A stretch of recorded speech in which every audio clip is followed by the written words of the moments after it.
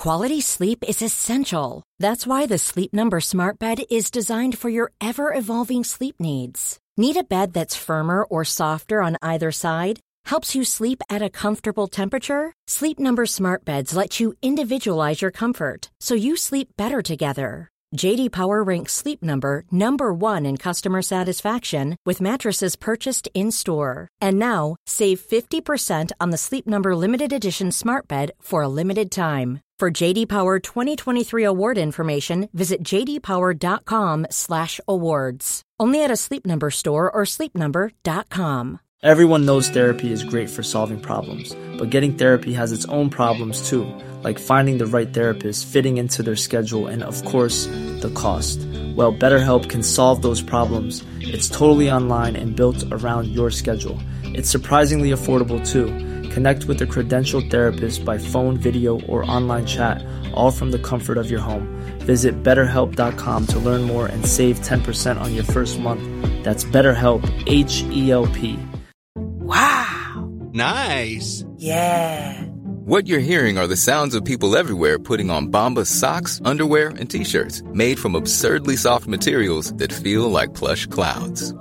Yeah, that plush. And the best part? For every item you purchase, Bombas donates another to someone facing homelessness. Bombas. Big comfort for everyone. Go to bombas.com/ACAST and use code ACAST for 20% off your first purchase. That's bombas.com/ACAST. Code ACAST.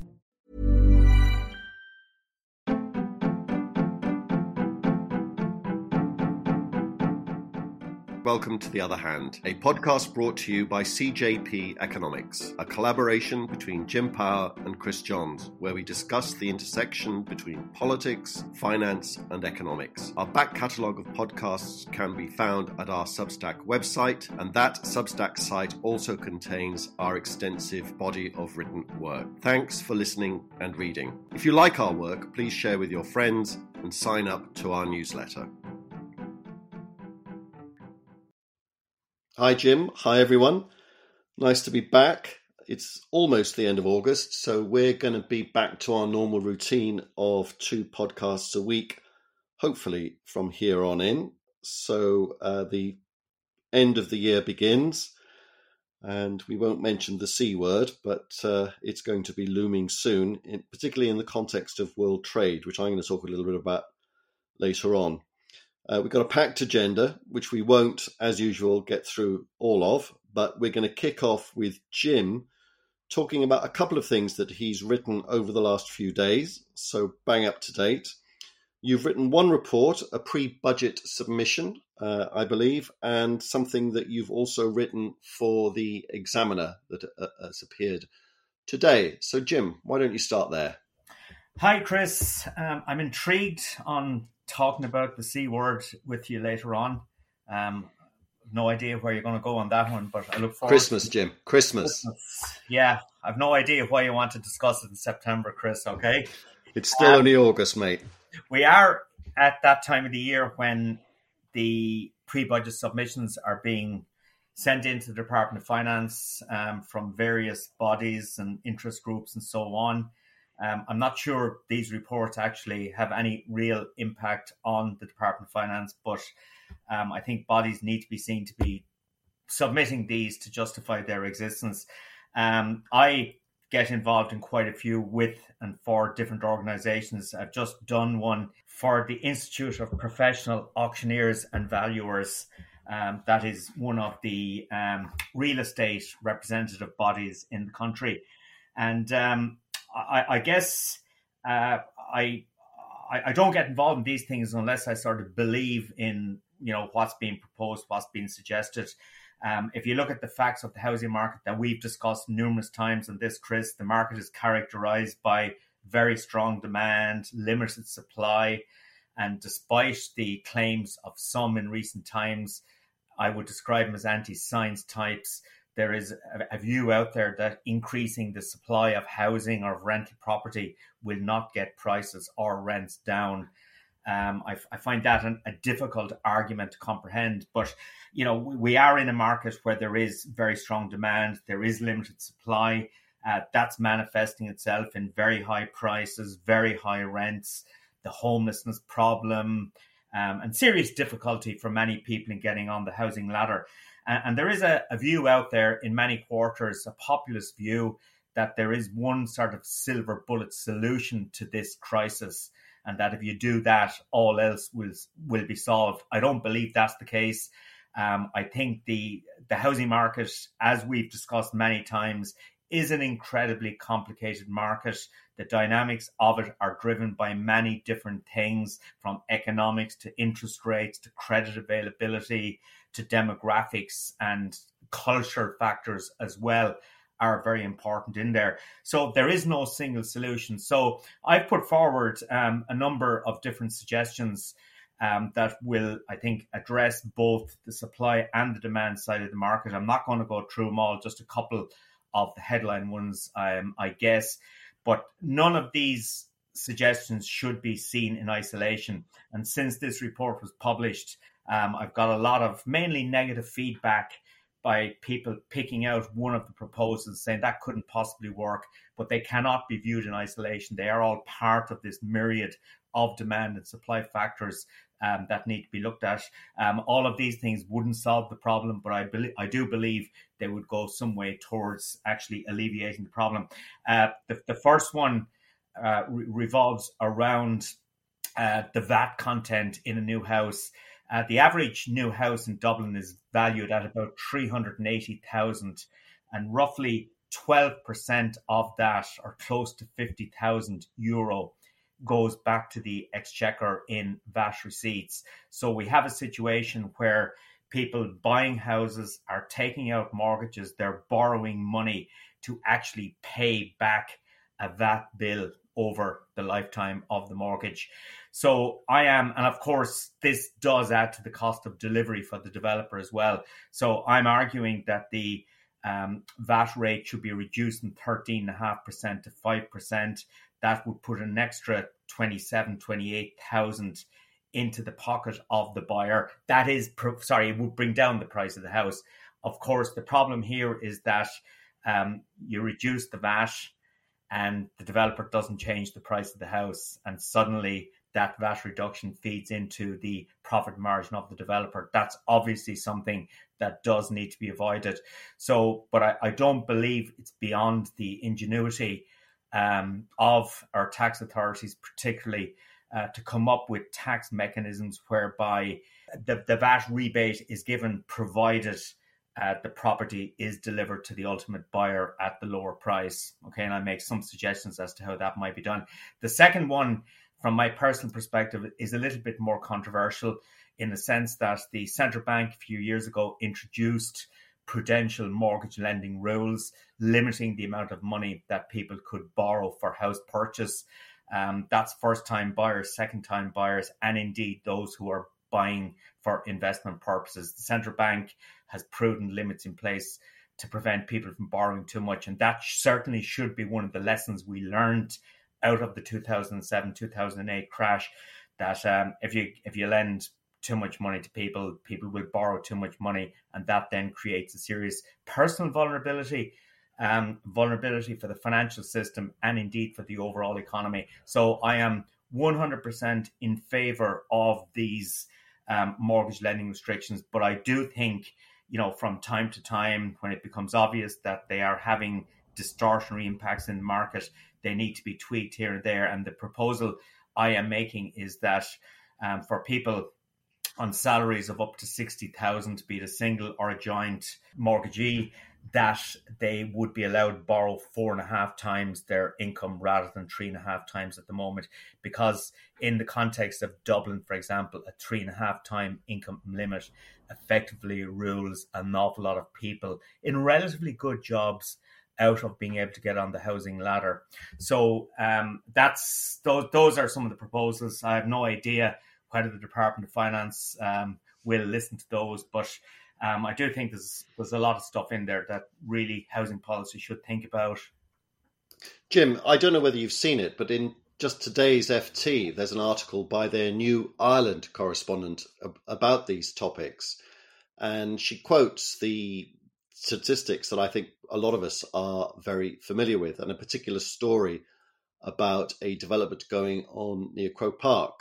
and the way in which lots of flats being built there are meeting lots of local objections. The thing that particularly caught my eye in this report was the quote, and I know we've seen this before, that in Ireland as a whole, there are currently 2,455 homes available to rent, the lowest on record. I think that's probably a daft.ie quote. The other thing that she does is say that the break-even for builders on a 2-bed apartment is 450 grand, 450,000 euros break-even. And that speaks to what must be extraordinarily construction costs, the cost of building materials, labour and land.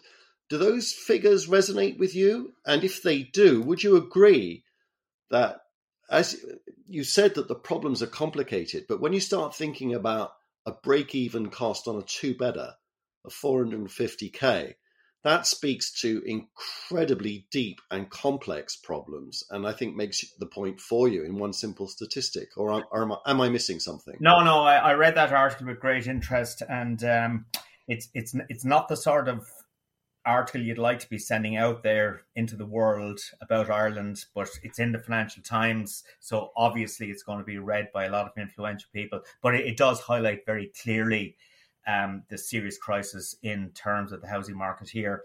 And, those figures that she quotes, certainly I've seen lots of evidence that those figures are true. There's a lot of variables in there depending on how much was paid for the site, etc., etc.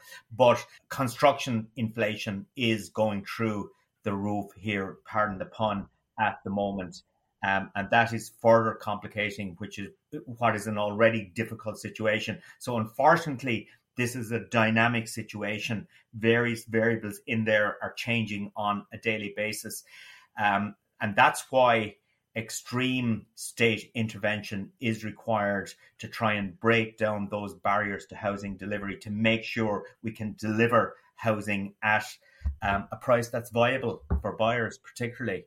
This reminds me of a favourite theme of mine that a good friend of this podcast sent in some great comments last week. And one of the things that Ross said was that we are, in a particular way, his remarks were in the context of environmentalism, but I think they have general applicability, that we're becoming obsessed with process and not with outcomes. And there are lots of examples of what I think he meant by that. And in this context, the process that we seem to have gotten ourselves into is waving our arms around, as you say, waving a magic wand around and saying, well, let's increase supply. That's the process, with some vague outcome of making housing either more affordable or better or something. And we're not focused enough on the outcome of having more affordable housing. Because if you focus on the process by simply saying, build more houses, it reveals incredibly shallow thinking about the process. If it costs 450 grand to build a 2-bedroom flat, what's actually wrong is contained in that statistic. And so you shouldn't be saying just build more houses. What you should be saying in order to achieve the outcome that you want is that you've got to get the cost of building this stuff down, not the final price, the price coming down or not being as unaffordable as it would otherwise be is the outcome that you want. But the way in which you get there must include, one presumes, getting these costs down. And is anybody talking about it in these terms of getting housing costs, building costs down? Are we looking at the wrong thing, do you think? Well, Chris, I have just described one such measure. 12% of the price of an average new house goes to the state in VAT. So that builds into the cost of delivery. I think that's relatively straightforward, okay? But there are other costs of delivery that are trickier to try and address. We have globally over the last 12 months a serious increase in lumber prices, or timber, as we call it this side of the world, and other building costs. We also have a significant shortage of workers in the construction sector here, despite the fact we still have some thousands of construction workers signing on the PUP. So addressing those issues is more difficult. So that's why what I'm trying to get at here is, I totally agree with you. You try and address the various costs of delivery, but one of those has got to be also the treatment of the price of development land. The Kenny report, which probably predates me being born, I'm not certain. It was a visionary piece of work that was done many years ago that was always ignored, but it was basically designed to try and control the cost of development land for building houses. But I take your point, Chris. I think there's an awful lot more. There's not enough discussion on the various measures that need to be taken. And a lot of this, of course, is just driven by politics as well. It's different. And of course, we see that everywhere, in which a politician usually comes up with a headline or a slogan. Let's have more affordable housing. Vote for me, and I will give it to you. And more generally, we have politicians everywhere, not just in Ireland, but certainly here in the UK all the time, much worse than Ireland, making promises that they know that they can't keep, but seem to resonate with enough electors, enough voters to get them into power, and no action to deliver on the promise, because the promise is undeliverable, because nobody thinks about how you're actually going to get that outcome. So more affordable housing as a slogan is all very well, but it reveals such a shallowness of thinking, in that more affordable housing is the end result of a lot of things that you must do. So the sloganizing, if you like, should be focused on the deep thinking and problem-solving analytics that you need to do in order to get the emergence of the outcome that you want. So, yeah, we want better and more affordable housing, but maybe the slogan should be get housing costs down to the builder, and that produces the outcome that you want. But nobody, of course, puts it in those terms. We're just thinking about this particular problem, as we think about so many problems today, in the wrong way. Yeah, but there's also the case that we need to take a much more holistic view on the housing market. The only debate we really hear in this country is about social and affordable. That is the political narrative. There are many different components of the housing market. There is social and affordable. There is the upper end of the market. There are owner-occupiers who, are trading up. There are first-time aspiring owner-occupiers. There are people who want to rent. The market is not just one single thing. It's made up of a number of subcomponents. But unfortunately, a lot of the debate tends to focus on one or two. And actually, if you addressed all of those subcomponents, they would positively reinforce the outcome on other sectors. So, for example, if you actually, addressing some of the measures I'm suggesting about reducing the VAT rate, about lifting the income limit for certain categories of borrowers, and I'm not talking about going berserk and lending as much money as possible, because we know where that lends us. So this is sort of a nuanced suggestion, but these things are aimed at, if you get more people onto the housing ladder, that then takes those people out of the rental market. Okay, so it takes pressure off of that. It takes pressure off of the housing assistance payment that costs the government a lot of money. So the whole thing is interconnected, but unfortunately, it is not treated in that manner. It's false framing. The idea false that framing, it is indeed. Vote for me, and I've got one or two buttons to push, and I will solve the problem, is just barefaced lying. The right framing is that this is an incredibly complicated area, which you need to produce a multiple 100-page plus report on, to begin to think about all the various components, all the various buttons that we need to push, the different levers that we need to pull, and in which direction, in the hope that everything interacts with each other to produce this outcome that we want. And I don't sense that anybody is doing that. Enough on housing, Jim. Let's move on to what else did you write about for newspapers? I saw some comments from Michael O'Leary of Ryanair last week, where he was basically arguing that because of the treatment of the aviation sector in this country over the last 18 months, that it would take 4 to 5 years for a meaningful recovery in tourism and aviation in this country. So that got me thinking about the whole tourism thing. And, what he's saying in terms of aviation and connectivity does resonate, because Ireland's connectivity, which has been a key selling point for what is one of the smallest and most open economies in the world, where tourism, foreign direct investment are so important, our international connectivity has been an incredibly strong selling point. A lot of that has been destroyed over the last 18 months. The question is this a permanent thing, or is it just temporary? But people within the aviation industry believe it is going to take a long time, if at all possible, to build back all of this connectivity. So that definitely poses a challenge for the tourism sector. And it also got me thinking and writing about one of the key components of our tourism offering is the restaurant sector. I was down in Waterford for a few days last week, but this is not just in Waterford, it's all over the country. And the level and quality of customer service in many restaurants is absolutely awful at the moment. And I've got talking to a number of restaurateurs over the last week or two, and they are having serious difficulty with recruiting experienced staff. So bigger restaurants are poaching the more experienced staff from the smaller restaurants because they can afford to pay more.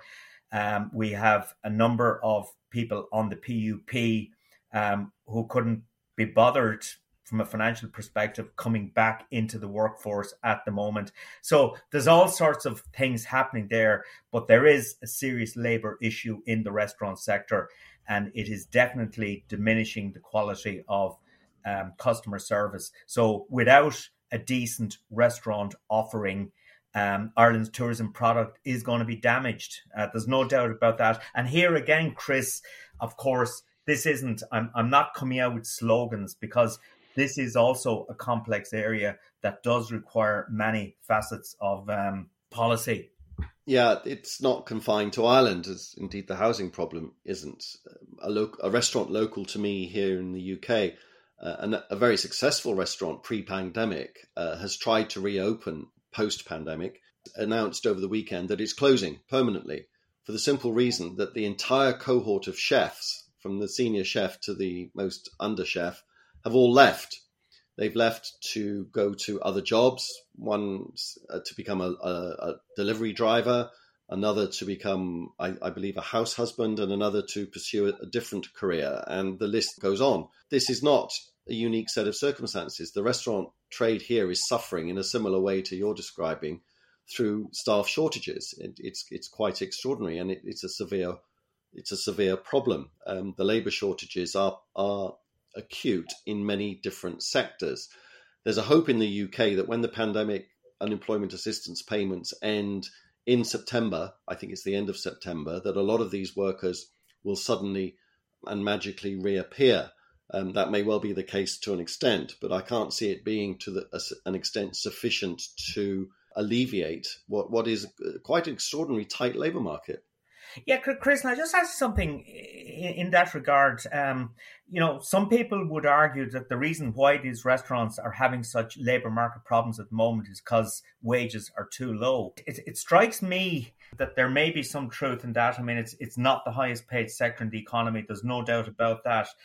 But who do you blame for that? I mean, I have looked at the margins being earned by many restaurateurs over the last couple of years, and there are exceptions, but a lot of restaurateurs are not making a fortune. Given the time and the capital they invest in their business, the margins are pretty meager. So if they end up paying significantly higher wages, the obvious implication is that it gets passed on to the consumer in higher prices. But there is serious resistance to that. And that speaks to a wider problem. Another example of the thing that you're talking about there is here in the UK. The haulage industry reckon they're 100,000 drivers short relative to before the pandemic, that an awful lot of drivers have left the country or have left the driving market. And the government has responded to the haulage industry's requests to allow Eastern European drivers back into the country post-Brexit with a loud raspberries, and said no, because Britain voted to end free movement of people. The people have spoken, so therefore we must honour what they're saying. And the government has explicitly, in writing, said to the road hauliers, you've got to pay your workers more in order to attract more drivers into the industry. Superficially, that seems plausible. But again, it's an example of this superficial, not terribly deep thinking going on that seems to be applied to all sorts of different economic and financial and social problems today. We've talked about them in the context of housing.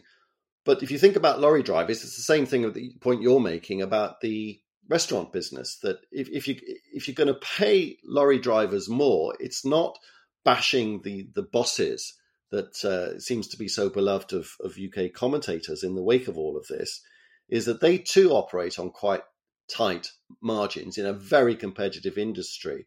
And wages are in fact going up for drivers as a result of these shortages, but they're not having the desired effect because, of course, it takes time to train them. And if somebody's decided to leave the industry, they've left. What ultimately must happen, just as you were saying with the restaurants, that it'll be the consumer that has to pay more, it'll be us that has to pay more for our deliveries, either the deliveries that are made to our doorstep with increasing frequency these days, or via the deliveries that are made to our shops. Our prices must go up to pay for the higher wages. And so we need to have an honest debate about this. If we want to pay these people in these sectors, hospitality and driving being just two low-paid sectors, there are plenty of others, ultimately it's us that are going to have to pay their wages via higher prices. And when you put it in those terms, which of course nobody does, people start to recoil from that. It's a bit like the debate over taxation.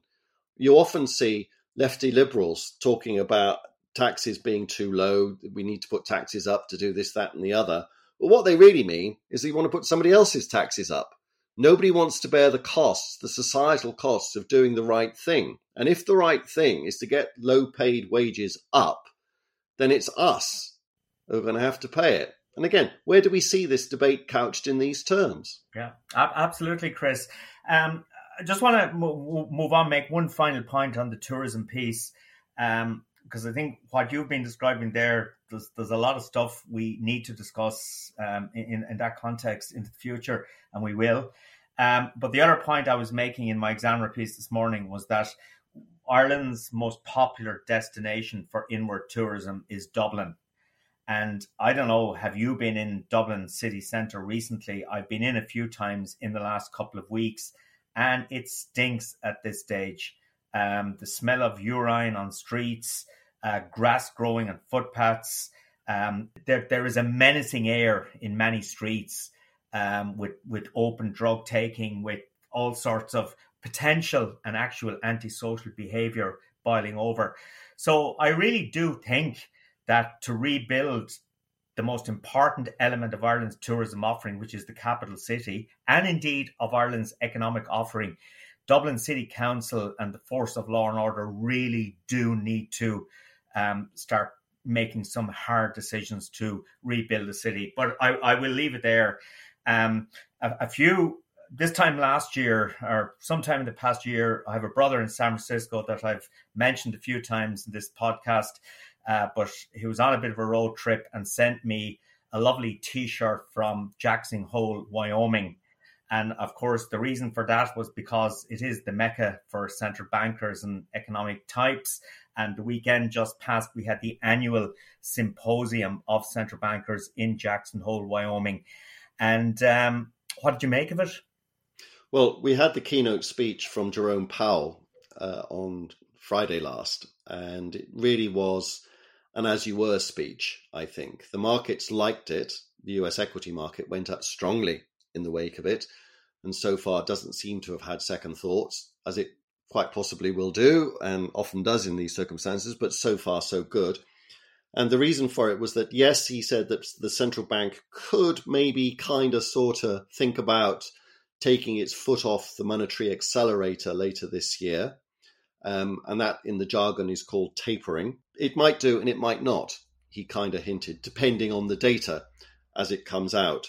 So it was a very equity market, stock market friendly speech. It didn't scare anybody. And going into it, people thought that he might reflect better the comments that other Federal Reserve governors are making, who seem to be more keen than him on tapering. taking their foot off the gas. But I think it's also instructive that Janet Yellen, the Treasury Secretary, has rode in behind reappointing Jerome Powell. And I think this is one of the reasons why she thinks it's a good idea, because he clearly is still on the side of the monetary angels in the sense that he wants to keep the US economy going. He's not frightened of inflation. He's not frightened of all these supply bottlenecks, tight labor markets that we're seeing also in the United States, that we're seeing globally. So he told us to watch the data, and he said that he would react to the data. But it was nothing that scared the horses. So it was a nice speech from a market perspective. But what it means, of course, is that we're back to data watching. And later on this week, we've got the bellwether release of US employment and unemployment data on Friday, the most closely watched statistic in financial markets each month. And I suspect the markets will then take their cue from that, trying to interpret Jerome Powell's remarks in the context of the incoming data. When we worked in financial markets together many years ago, it always fascinated me the way from time to time different economic indicators became the focus of market attention. But we're very much now in the realms of watching the employment report, as you say, because I guess in the current environment, the first place we do see embedded inflation coming into the system would be via the labour market.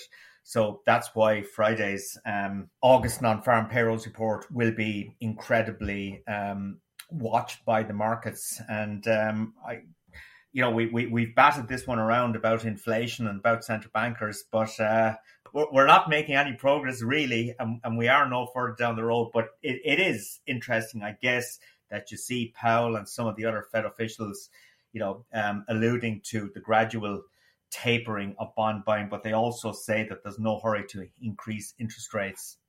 Yeah, I think it depends on which mirror or lens you look through this. If you look at it in a backward-looking way, which some Fed governors are doing, they see the high inflation rates, they see these labour market shortages, they see the fact that the US economy is flying, and they don't appear to be too worried about the economic consequences of the Delta variant, and are saying, well, maybe we need to take our foot off the gas. Powell is up to a couple of things, I think. He's, first of all, forward-looking. He firmly believes that any inflation problem that is out there, he can deal with. That's a belief. Secondly, I think he wants an inflation problem, and I've talked to you about that before, which is that I do think that there's a social dimension to this economic policy. The social dimension is getting those low-paid workers more money, and the way you do that is by having a little bit of wage inflation, or potentially a lot of wage inflation, and accommodating it from a central bank perspective. The third thing I think he's up to is that there's a belief in some economic policy making circles, best described by an article over the weekend by Martin Sandbu, one of the FT's brilliant economic writers, who says that one of the consequences of running the economy hot in the way that Powell, Yellen, Biden, between them are, is that it will finally bring forth the thing that's been missing from not just the US economy, but most world economies over the last God knows how many years, and that's productivity growth. Because one of the things, the great mysteries of the world economy has been, despite the adoption of all this fancy technology that we're using here today, nothing is showing up in the productivity numbers, or precious little. And that's because, and this is the way in which everything is linked to everything else in this incredibly complicated world that we're talking about, and this relates to everything that we've said today, is that if you can employ somebody on the minimum wage to do something that you would otherwise have to invest in a machine, or actually pay them a bit more to be a bit more efficient, so either get labor to be more efficient and pay them accordingly, or to introduce labor-saving machinery, you have to run the economy red hot. And if you do that, you will start to get this productivity miracle that has been so absent from the world economy. It's a big bet. It ain't necessarily so, but I think this is what they're up to. I think that there is a big policy experiment going on in the United States with both social and economic objectives. And Powell is very, very focused on this, and he's willing to roll the dice. So you have big commentators, high-profile commentators like Mohammed El-Arian, the ex-chief economist of PIMCO, one of the world's huge asset managers. He's now the boss of, amongst many of his activities, of a Cambridge college, a master, I think is what he's called. He says the Fed is making a big mistake. But that's because I think he's looking at it through this backward-looking, old-fashioned lens, and he's not spotting this new stuff that's coming through that Martin Sandbu has spotted. Of course, I could be wrong, Sandbu could be wrong, and El Arian is right. But Powell is betting that Sandbu and me are right. So I think it's fascinating. It's going to be years before we know the answer to this. But I think we've got to start thinking about productivity again, and we've got to start thinking about the way in which the future may not be quite like the past that we've grown used to. On the COVID front, you mentioned the fact that Jay Powell, isn't really factoring in too much on the Delta variant front. But if you look at some of the global headlines that have come out from some, I suppose, interesting parts of the world over the last couple of days, Australia has just had a fresh daily record for infections. New Zealand is extending its lockdown in Auckland.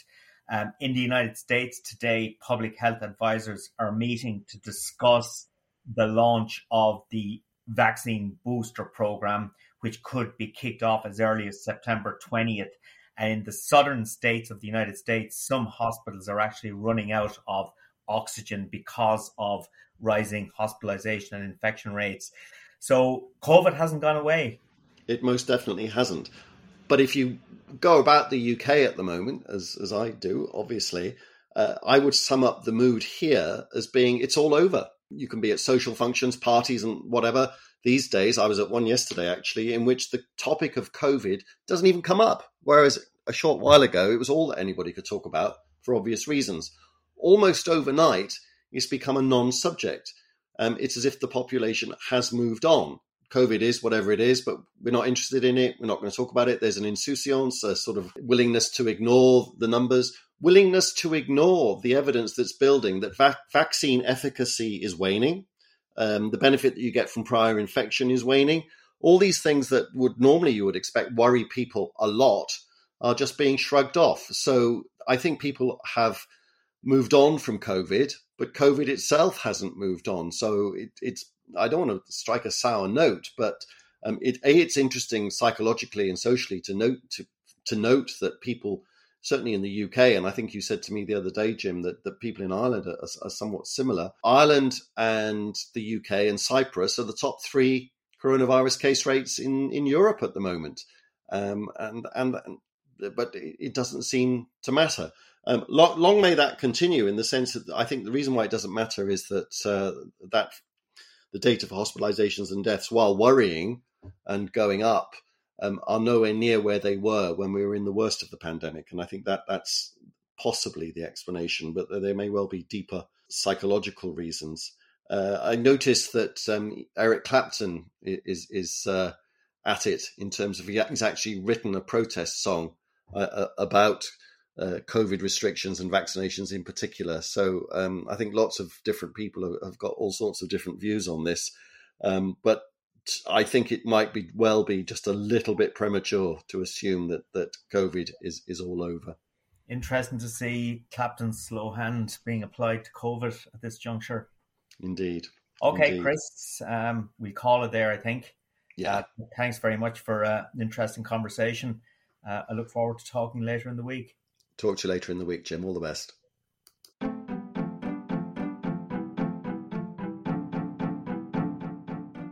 You have been listening to Chris Johns and Jim Power on The Other Hand. We hope you enjoyed it. If you did, please sign up to our Substack account, www.cjpeconomics.substack.com. You can download our podcasts on Apple, Spotify, and other good podcast platforms. Mom deserves the best, and there's no better place to shop for Mother's Day than Whole Foods Market. They're your destination for unbeatable savings, from premium gifts to show-stopping flowers and irresistible desserts. Start by saving 33% with Prime on all body care and candles. Then get a 15-stem bunch of tulips for just $9.99 each with Prime. Round out Mom's menu with festive rosé, irresistible berry chantilly cake, and more special treats. Come celebrate Mother's Day at Whole Foods Market. Market. Hi, I'm Daniel, founder of Pretty Litter. Cats and cat owners deserve better than any old-fashioned litter. That's why I teamed up with scientists and veterinarians to create Pretty Litter. Its innovative crystal formula has superior odor control and weighs up to 80% less than clay litter. Pretty Litter even monitors health by changing colors to help detect early signs of potential illness. It's the world's smartest kitty litter. Go to prettylitter.com and use code ACAST for 20% off your first order and a free cat toy. Terms and conditions apply. See site for details. Mom deserves the best, and there's no better place to shop for Mother's Day than Whole Foods Market. They're your destination for unbeatable savings, from premium gifts to show-stopping flowers and irresistible desserts. Start by saving 33% with Prime on all body care and candles. Then get a 15-stem bunch of tulips for just $9.99 each with Prime. Round out Mom's menu with festive rosé, irresistible berry chantilly cake, and more special treats. Come celebrate Mother's Day at Whole Foods Market.